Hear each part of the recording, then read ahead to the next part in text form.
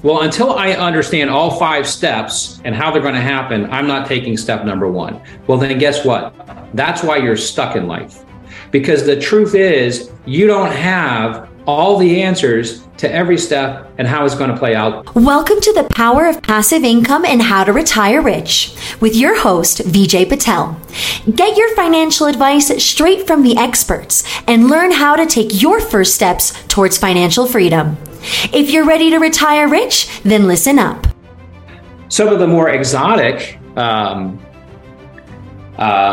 investments that I've seen in self-directed retirement accounts over the years. I've seen people invest in cattle and livestock. I've seen people invest in fact, I know one person who was lending money to a farmer who needed some cash to do some stuff to deal with his business. And he called me and he said, hey, he says, this farmer wants to borrow some money from me. It's pretty good terms. I like the deal, but I'd really like to secure my money because I want to know, right, that I can get my money back. And I said, well, what kind of farm is it? And he said, well, it's a dairy farm. And I said, really? He says, yeah, but see, I said, so why don't you secure it? Because he says, well, you know how the farmers are, right? Their equipment is leased. The land is mortgaged. Like there's I don't know that there's any security there. And I said, well, you said it's a dairy farm. I said, what about the cows? I said, do cows have like serial numbers or social security numbers or something? He says, well, let me find out. So he comes back and he says, yes, as a matter of fact, they do have numbers, right? They're tagged, they have numbers. And in fact, trading cattle is a big business, it turns out, right? So it's amazing what you learn, right, going through life. And so I said, pick out the head of cattle you want, get the numbers, and secure your money with that. And I said, then you can always trade or sell those cattle if he defaults on the note, right? Yeah. So he that's like a direction that he actually went. So all kinds of like cool stuff that you can kind of do. One of the other interesting things is bull semen. I've seen that's pretty exotic type of thing, but and that's true with horses too, right? I mean, there's in that whole world of husbandry, which is what it's referred to. There's all kinds of ways that people make all kinds of money. I mean, the world is such a fascinating place when you get down to it and see all the creative, cool things that people come up with. So yeah, I've seen all kinds of things.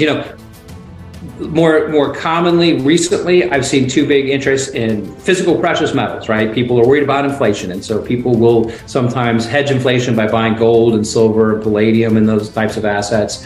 I've seen people, like, obviously, as we all know, in the last several years, there's been a huge interest in cryptocurrencies. And so those are things that can be done under certain circumstances. So, yeah, I mean, I say this is that you're generally only limited by your own creativity when it comes to investing, because there are so few things that are, quote, prohibited. And there's really not, the things that are prohibited are certain types of behaviors or actions that more than, say, a particular asset. Like there's really not assets per se that are prohibited. So what I tell people is that you're only limited by your own creativity, right? By your own imagination. And the other thing that I say is, generally speaking, if you can do it outside of your IRA, you can do it inside your IRA, as long as we do it according to the rules, right? So there's rules in the IRA that we don't have on us outside the IRA. But generally speaking, if you're doing something really cool and creative outside of a retirement account, you can do that inside your retirement account and take advantage of all the benefits that retirement accounts offer. Yep. No, so I think every 6 months or a year, I come across somebody unique, and that just strikes you in a core, right? So I'm right now, I'm looking for some land to build a resort in Texas, right? So I'm going in country, looking up some raw land and things like that. So 2 months ago, I looked up a land close to Austin, like somebody very 84-year-old, he had 200 acres land. And I was just talking to him, and one thing he says, he was making close to $200,000 from that 200-acre land just by selling cows. He had cows on the property, and the babies they born, he will sell it for $1,000 or $2,000, and he was making $200,000 a year just by doing that. And I was like amazed by that, because he's not doing anything else. Like, we are so, like, if in normal life, if you have to make $200,000, it's challenging. You have to trade so much amount of time and effort to make that $200,000. And now here's this guy having 200 acre of land, just a bunch of cows, and he's still making the same money and living his dream. So it is like eye-opener and unique for sure, when you come across these kind of transactions that, wow, people do these things, and this is like, it's legit. It's not like somebody's doing wrong or somebody's trying to scam somebody, right? But we are so much, trained to be into that factory assembly line that we are not even thinking outside the box, or we're not, the atmosphere or the surrounding is so much claustrophobic that people are not having that aha moment that, oh, like, this is also something you can do, or this is also a possibility that you can do, right? And the same thing with the self-directed IRAs. It was very, very late that I even come across the word, like, I would say like maybe 7-8 years ago, that even that was possible.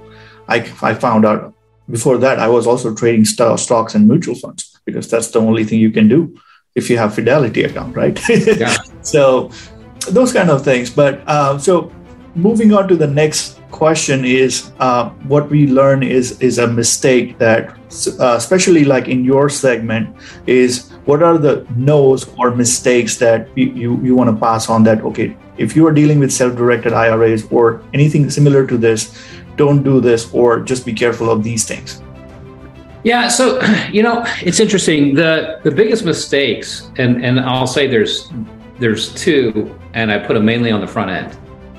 So the biggest mistake that I see people make, now this is also kind of a general principle thing, right?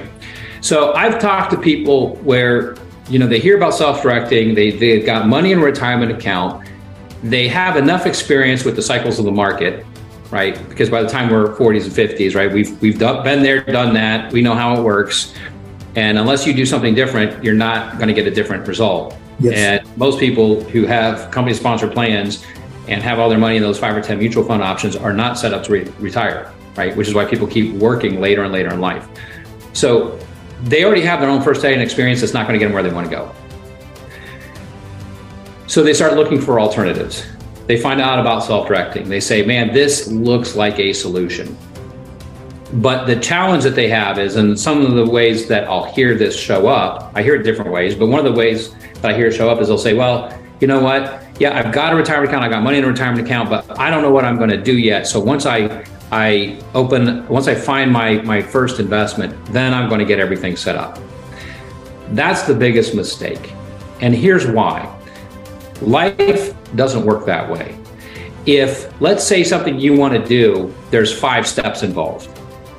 What the person's basically saying to me is, well, until I understand all 5 steps and how they're going to happen, I'm not taking step number 1. Well, then guess what?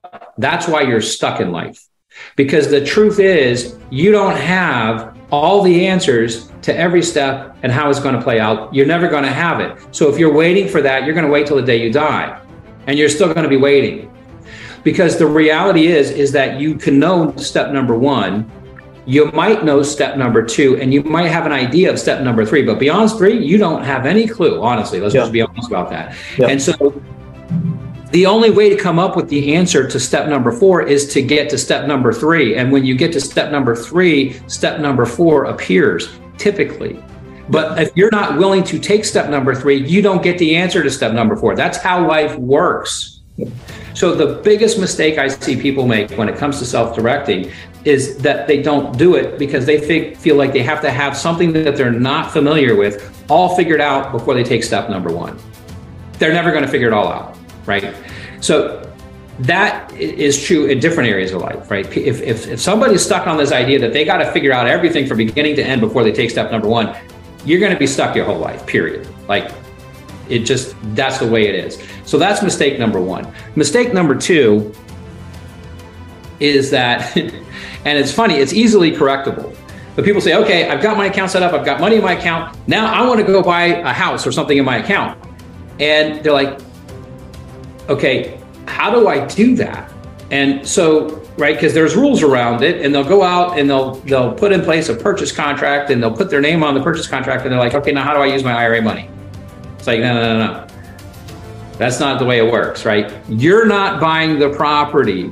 Your retirement account is buying the property. The name on the purchase contract is Specialized Trust Company, FBO, for the benefit of, right? VJ's IRA and the account number. That's the purchaser. That literally is probably the most common mistake we see people make when they're beginning self-directing, is that they don't understand how the actual process works, which the basic stuff. But that, again, that's why I come back to, that's why I started teaching the class, because it's like, okay, 90% of the issues that clients have are the easiest problems to solve, and so that's kind of why we do those things. But those I would say are the two biggest mistakes that I see people make. Well, yep. Well, thank you so much for the information. I think there's a lot of information that we shared, and very, very important for sure. At least I learned something, and every time I try to learn something for sure.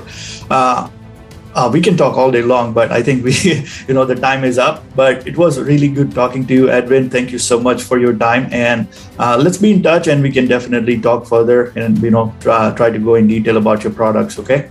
All right. Thank you, VJ. Appreciate it. Thank you, Edwin. See ya.